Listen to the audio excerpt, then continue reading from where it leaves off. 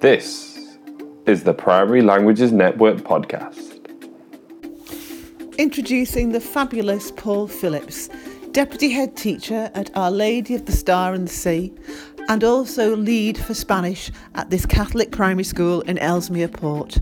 Take a listen and find out why he loves learning and teaching languages and how his children also now have a desire to learn languages. He takes languages right across the curriculum and finds purposeful learning opportunities for all the children in the school.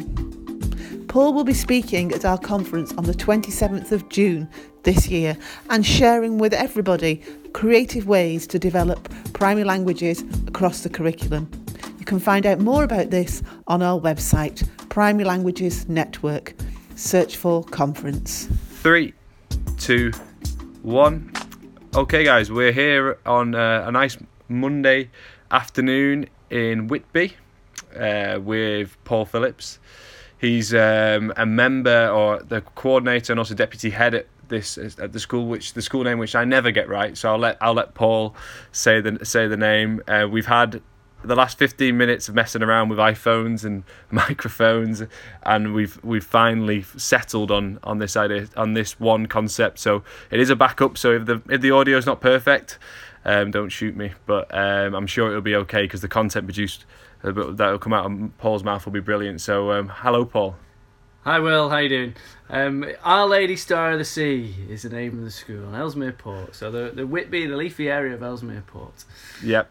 Cheshire West. And we're here today. I've come in today because primarily you are speaking at our conference in June. That's right. And we just want to plug you because we know you and we know what you do here is really cool, and we kind of want people to know who's speaking at the conference. So just give us a brief summary of the last couple of years, what you've done at the school in terms of bringing up languages in your school. Okay, well, I've been here 5 years now, deputy head the whole time. When I first arrived, we were teaching French, so taught French for a year, and then we put it to the children. We put a little survey out to the children, asked them what language they wanted to learn at school, and it came out that they wanted to do Spanish. And I suppose it was slightly engineered in that I had taught Spanish as well at a previous school, and we made the plunge to change from French to Spanish about 4 years. In fact, no, it wasn't 4 years ago. It was 3 years ago now. So we're in our third year of teaching Spanish here. Yeah. And we wanted to make it really real for the children and exciting for the children, and for them to have memorable experiences as well in languages. Was this something that you, straight from the offset, they're like the underpinning values, or do you think it just naturally came that way, so you're kind of making sure they're having a good experience? No, we definitely wanted to make sure that they had a good, positive experience of learning languages, and we knew that it was going to be hard work, but we thought, children remember exciting events, and I think that's probably one of the themes that we have running through our Spanish teaching at Our Ladies. Is we use the Primary Languages Network resources to do our weekly lessons, but on top of that we have the I suppose it's biannual big events as well. One big exhibition a couple of years ago. This year we've got a big procession. We might go into a bit more detail about that shortly. But sort of things to hang the rest of the Spanish learning on and making it real. So I suppose the first question I'd have to ask, which many teachers probably will be thinking, is how have you got the time? Because you do teach a class as well. Do you teach a full class? Yeah, so I teach 70% of the time. Okay. And the rest of my time is sort of deputy heading. It takes a lot of time, but I have lots of people helping me, and that is the key, really. Although I might be the figurehead here, we've got loads of really good people who are really willing to put in a lot of hard work to do it. And as I said, it is hard work, but if you want to make a success of it, you get out of it what you put into it. We put staff meetings aside to talk about it. We have various planning meetings to do with our big celebrations. When we did our original exhibition, it took 6 months for us to plan. This procession has taken 6 months to plan. So we make a committee for each of those, and I've had lots of volunteers who've wanted to come and help me with this. And we will then delegate responsibility to each of the teachers, and we make a big initial presentation, I suppose, to and show off the vision of what it is that we want, and then we get people to buy into it, and by having a really big impact at the start, we can get people to buy into it, and then they take ownership of it themselves, and then if you're positive and if you have a clear vision and you're organised, then people buy into it, and that's what we've managed to do here. Yeah, it seems like there's such big exhibitions that planning has to be so on point, and you must be doing regular checks, I'm assuming. Yeah, we do. We have we use Google Docs actually. I don't know whether I'm sure lots of other schools do it, but we share lots of our resources. Things can be regularly updated up on there. We have regular staff meetings. We have daily briefings as well, actually, just that's part of the way the school runs, but I'll keep dripping it in. And I suppose it's the same with language teaching for me. Little and often is better than one fell swoop. So it will be little regular reminders and checks, and just chatting to people and seeing that everything is up to date as to where you want it to be. Yeah. So then my next question would be, because I'm kind of thinking from just a normal teacher's perspective here, is more now. So we said, how do you have the time? Now it's more like, what's the point? Because I've got maths to do, I've got English to do, I've got science to do. Like a languages exhibition, like what's the point? Because it is what makes that is what we're working towards. We have to have a focal point, and the exhibition that we had a couple of years ago is a celebration of everything that we had done. We wanted to celebrate the children's language learning. We wanted to enthuse the Key Stage 1 children about language learning as well. We wanted to share with our parents what it is that we've been doing, and we wanted to be proud of ourselves and celebrate our own achievements. So I suppose that was the impetus behind doing the exhibition originally. It was at the end of our first year of having taught Spanish. We had we sort of launched it on European Day of Languages, I think, and then we knew at the end of the year we wanted to celebrate all the things that we had done, so I did that in sort of June, July time. I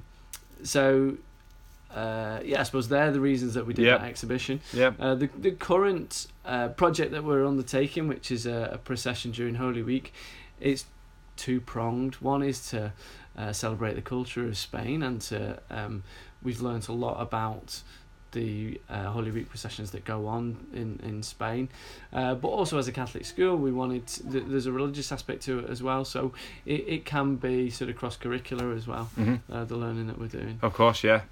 So in terms of your experience creating exhibitions prior to coming to the school, had you had a lot of experience, or had you built it up from scratch, or is it the first time going around? No, it was I'm standing on the shoulders of giants. I think I was inspired by other schools that I've seen close to us who have done very similar sorts of things. Some brilliant schools in Ellesmere Port and Chester that have done incredible exhibitions, but not to do with languages. So I know St Bernard's in Ellesmere Port did a big exhibition about songbirds and conservation. I've seen Meadow Primary School, also a local Ellesmere Port school, who've done a brilliant Roald Dahl themed exhibition, and they do annual ones, really, Meadow. So it's something that we, and as a staff, we've gone on staff meetings to go and have a look at these other schools' exhibitions. So and that's just a really good way of sharing good practice, I suppose, whatever language it means. Have you spoken to like the people that coordinated that as well when you were planning? I had. So I picked their brains quite a lot, and in fact we shared resources. We shared display boards so that when when we were doing ours, then we managed to get things from them. Yeah. And I'm very willing to share with Yeah, other you people seem what like- it is that we do, and I think that's the way that you improve, isn't it? Through collaboration. So For sure. And if you are coming to the conference in June, for sure, have a chat with Paul. He's more than willing to share with you secrets in terms of getting Absolutely, these set up. One secret, which I think, from what I saw about the first exhibition, is that it looks like you do a lot of things, but you do a lot of simple things. yeah, Like good ideas, and I like simplicity. So I think there were lots of really simple ideas executed well. That's Yeah. what I see. yeah, I hope so. And that's Yeah. nice to say. Thanks, Will. I think we're not reinventing the wheel here. No. It's just that the exhibition that we did was just using the resources of the Primary Languages Network. You know, Yep. there wasn't, and there may be one or two things that weren't in our exhibition. There may have been 20 different displays, Yep. something like that. Maybe one or two of them were things that weren't anything to do with the Primary Languages Network resources, but Yep. we've just taken the things that are available to us via the website and then run with it and put our own spin No, on it, for I sure. suppose. Absolutely. I remember seeing when you came and spoke for us at the network meeting, especially the birthdays one. Yeah. If you want to explain that one, I don't want to steal your thunder. Okay, so that I suppose the motivation behind the birthdays one was one, we had learned how to say when how old I am or what month your birthday was in, and we also wanted a way of counting how many people were attending the exhibition. So the first sort of interactive exhibition when you entered into it was a series of 12 upturned half sliced fizzy drinks bottles. We chopped them off, and then we had put them next to each month of the year in Spanish, and then on entry everybody was given a counter, and then it said I think it was a little phrase said "Cuando es tu cumpleaños," and people had to put the counter in the month of their birthday. I'm sure Paul did describe that well, but the best way of imagining it is if you ever shopped in like Waitrose or Tesco's, where you get to put a coin in the charity. That's what it was like. Yeah. That's what it kind of the feel you get with it. You kind of get your coin, you get to put it in the charity you choose to follow. But it's not a charity; it's your birthday month. Yeah. But you used QR codes as well, didn't you, for your exhibitions? Yeah, we did. So we did a lot of for the exhibitions. We did a lot of filming of. We do a lot of songs. It was the first year that we'd been teaching Spanish. So everybody was sort of doing year 3. Yeah. For year 3 curriculum on the Primary Languages Network. Stage 1, yeah. Yeah, stage 1. At slightly different levels, but there's a lot of singing in that. There's a lot of songs in that. Yeah. So we wanted to. It was hard to put that into an exhibition without there being loads of videos in the exhibition. So we put QR codes around the room, and we gave people iPads on entry to the exhibition. It did mean that we ran out of iPads quite often. I think, but so that's something that we would probably change if we were to do it in future. But the QR codes linked to videos that we have shared on our school Vimeo site or our school YouTube site, which are still freely accessible. Yeah, and for those of you that aren't too tech savvy listening to this, a QR code is essentially it's a website address built into like a square map almost. You scan it, and it'll take you to that website address. They're really simple to use. As soon as you can make one of them, they make so much sense, and you start seeing them everywhere. You see them on food labels, you see them in schools, you see them. You'll literally realise that QR codes now kind of own the world, really, don't they? Because they're so useful. Yeah. A little very easy port, and with your phone or iPad, you can scan that QR code.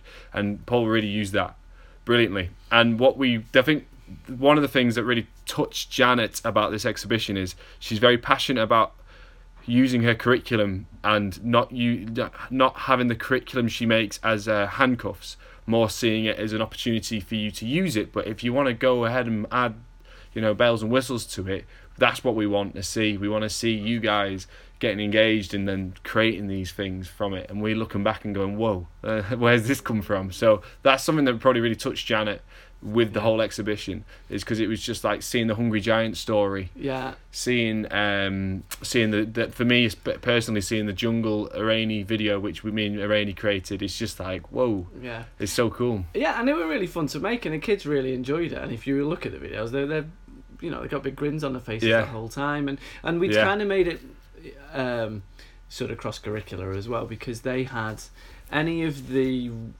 props that they used in any of the videos that we made. Yeah. They'd made them during art lessons. Yeah. So in particular, the jungle one was one that had taken a little while for them to produce, because it'd taken them 6 weeks to make the little masks. But then the masks were whatever technique that had been practicing in arts fitted in with whatever they had been doing in Spanish. I suppose it needs you to think quite carefully about your curriculum and how what you're doing in Spanish fits in with what you're doing in other subjects as well. So you do need to think carefully about what's going to fit where.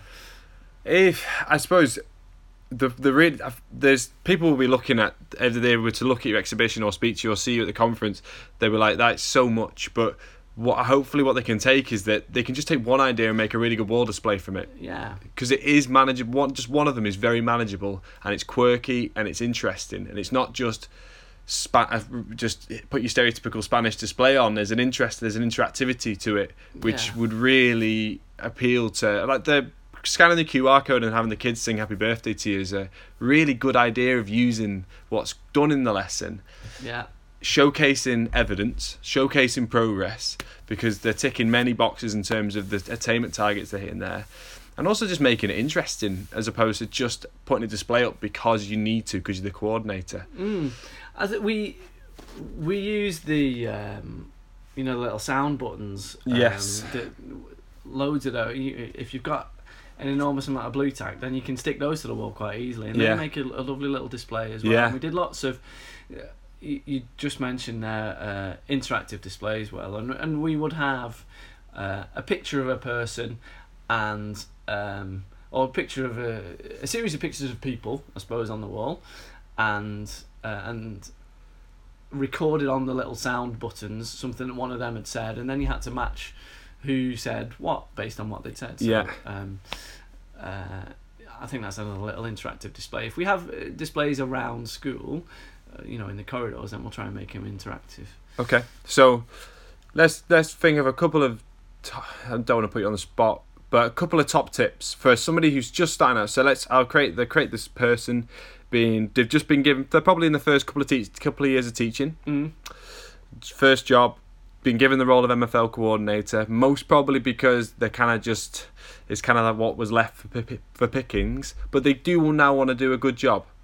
And they're thinking, first year, we want to make a presence. We want to show the school that French or Spanish is being taught, or German or Italian is being taught in the school. What top tips could you give in terms of either days, displays, exhibitions? What top tips could you give? Well, I think a very popular one is signs around the school, so push and pull on the doors and the names of the doors around school. Yep.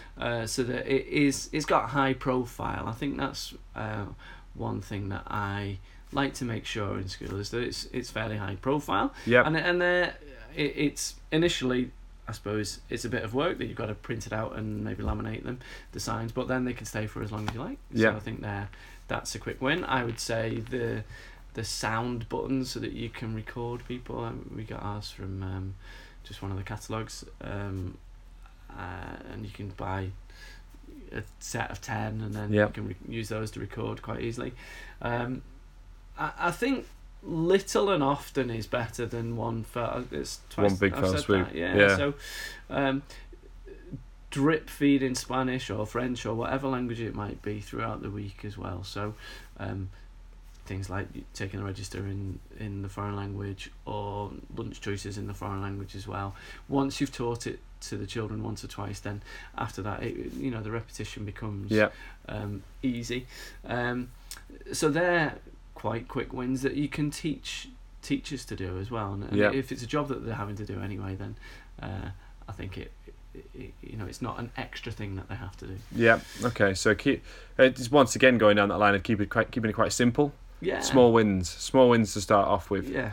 So what if now they've gone? So the next person would be, they've done the first year MFL coordinator. They've managed to get some small wins, but still the presence is, they're still looking for that big kind of statement, I suppose. Yeah. So now probably might go, right, I wouldn't mind doing a half day or full day kind of Spanish or French day. Yeah.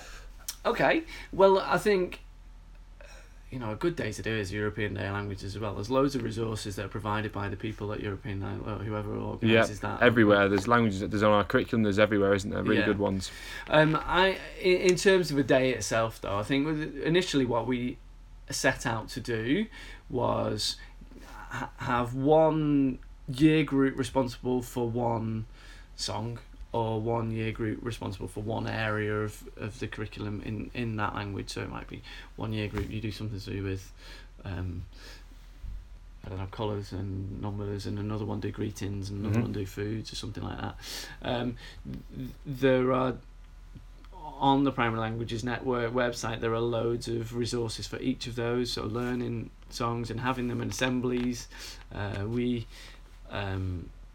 We sing every week when we have our congratulations assembly. We sing happy birthday to whoever's birthday it is in Spanish as well. Yeah, that's a really good one. And I think having sharing out responsibility for different areas of the curriculum with different teachers, and choose who not everybody is going to be as receptive amongst your staff. Not everyone's going to be as receptive. So choose who it is who you ask to help you, and then hopefully eventually get a critical mass of people who will. That's a really good tip, that, because I think that if you were to present this idea in a school that isn't receptive to languages to the whole staff, it'd be kind of like a group mentality. No. But if you targeted a couple of your people that would say yes because you get on with them, or you have a good working relationship, or maybe they're an NQT as well, or they're building up, they kind of want to help out, that would be a great way of if you could get two really good people helping out with you. Yeah. You could do a lot, couldn't you? Yeah, I think so. And it's I suppose I'm lucky here in that I am the deputy head, and I have authority already. So people sort of follow my lead a little bit. And I know it's different if you're not in that situation. So you do have to choose. Start small. Don't expect to do everything straight away. But pick people who you think will help you, and then for sure. With it. Yeah, absolutely. It's really good advice, that, because actually that's practical advice to take away. Dealing with having to pitch the idea to somebody who's not going to be keen is going to be tricky. And if you can get a couple of people that are on your side, do something small scale that's going to be successful, more people are going to be like, I wouldn't mind helping out next year. That was good. Yeah, that was really good what job you did there. A tip for me that I got from somebody else is always, okay, yes, it's a languages exhibition, but it's the primary school, sky's the limit in terms of creativity. So do a Eurovision Song Contest. Go. You don't have. It doesn't have to be focused on languages. It could be focused on anything. Yeah, I think that's a really good idea as well. The Eurovision Song Contest is. Exactly. It just makes sense. It makes sense. Everybody could present a different country. Every class could present a different country. And you could have a little bit of a laugh of it, because it is a bit of a laugh itself. So you're not going to offend anybody as long as you don't do anything absolutely ridiculous. But because everything's a bit of joke in that anyway, you're in very safe waters there to explore different countries and cultures.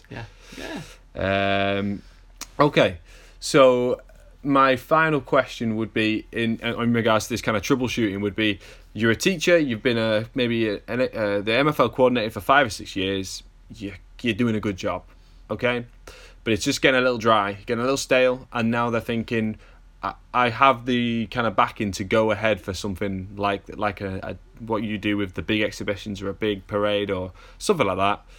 What would be the first steps on that, and how maybe to pitch to your deputy, pitch to your head teacher that it's a good idea to go for it? Well, I think show what other people have done and encourage them to have a look at the things that we've done, and you can talk to us about it, and that's fine. We'd be happy to share things, and what is possible at our school is definitely possible at other schools, without doubt. It's important that you have a vision for what it is that you want. So we before planning any of the exhibitions that we've done, we've seen what other schools have done, as I said before. We've visited other schools, we talked to other people about it, and then sort of created a little committee, drew out what it is that we wanted, what our aims were for one of our big exhibitions, the specifics of layout of the exhibition as well, and how we wanted to share responsibility for different areas of the exhibition, and plan a timeline of we're going to get this done by this time, we're going to get this done by this time, and so on and so forth. From a deputy's perspective, if someone were to pitch something to you from a different subject, are you looking for that kind of organisation? Are they being realistic with their planning? Are they looking enthusiastic? Are these the things you're looking for the backing? Yeah, absolutely. And if you are organised, the senior leadership would have their work cut out doing lots of things. If you are offering to do something yourself off your own back using your own initiative, then I would have thought most senior leadership teams would be supportive of you doing that. Yeah, absolutely. So enthusiasm and organisation will get you a long way. It'll get you a long way. And I think if you're a member of our network, you should absolutely feel like you could contact any of us and create a bit of discussion, and we could ask other people in our network, like Paul, similar to Paul, that is our experts in this kind of in this field of creating some really cool stuff. So let's move into the future. We have something coming up in just over 2 weeks now. Yeah. Just over 2 weeks. I don't know why we're looking at a really small date on the laptop, but it's just over 2 weeks.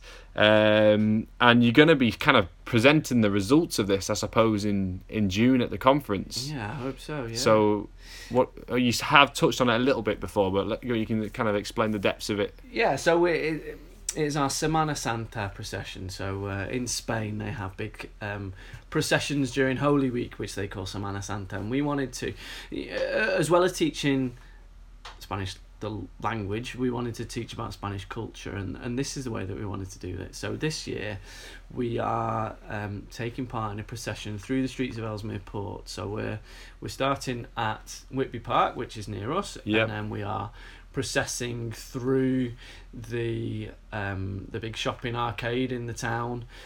We've got quite a few of the roads closed as well, so that all of our children can process through down to church. It's a Catholic school that we're at, so we will celebrate Mass at the end of it. We have spent about 6 months planning it and preparing things. We've had we've worked with our local secondary school. So Ellesmere Port Catholic High School have really kindly made... It's just across the road from here, isn't it? Yeah, literally next door. We share a car park. So they have very kindly made some floats for us, or passos, as we call them, upon which each of the different classes have made a depiction of one of the sorrowful mysteries, which is part of Jesus's last days. So they've just been made during art and DT lessons. So we did an assembly, maybe 2 or 3 months ago, something like that, where I asked children to volunteer to be paso carriers. So in Spain they'll have like 100 grown men carrying these passos, which weigh a ton. Ours weigh quite considerably less than a ton, but we're going to have 8 children carrying 5 passos around. So year 6 have made 1 passo, year 5, year 4, year 3 and year 2 have all made a passo. So you said they're afloat, can you briefly just describe this? Okay, so a R1, so I teach year 4. Year 4 have made a big sort of polystyrene Jesus, and he's got a crown of thorns on his head, which the children have... polystyrene Jesus. Yeah, that sounds like you've just had to shape that. Yeah, they have. It's taken quite some time. Yeah. So they have made a model Jesus kneeling down, and they've made a crown of thorns, and this has been so it's about I'd say 3 or 4 foot tall, something like that, and it's been attached to a sort of plywood base to which we've attached 4 poles. So the children will hold the poles, hopefully shoulder height, through the streets. Now we had to make it light enough so that 8-year-old children could carry them around the streets. And that they could fit through the doors of the shopping centre. So that was one of my considerations a couple of weeks ago. I had to go down and measure it up. So we've each year group has got a different scene to depict, and then on top of that they've got children have made flags and banners, and they've made lanterns and stuff that they can carry as well. A lot of lanterns, aren't there, in the Semana Santa? There are, yeah. Obviously, we're doing it. In Semana Santa, lots of the in Spain, lots of the parades might be at night. Yeah. Hence why they'd use lanterns. Ours is taking place during the day. Yep. So the lanterns won't be quite as effective, but we thought the idea was good. Whole school taking part? We've got year 2 to year 6 are taking part in the actual procession. Reception in year 1 have been involved in making the banners and helping out with some of the passos, some of the floats. Yeah, but they're a little too little to. It was a little bit too far to walk. Yeah. Usually they would go on a coach if they were to go to our church, because it's not next door. We've got a marching band as well. So our year 5 and 6 children have 30 of them have made a marching band, so they've been in training in music lessons over the past month or so they sound tremendous. Fantastic. So they're going to have to carry their drums through the streets as well. We're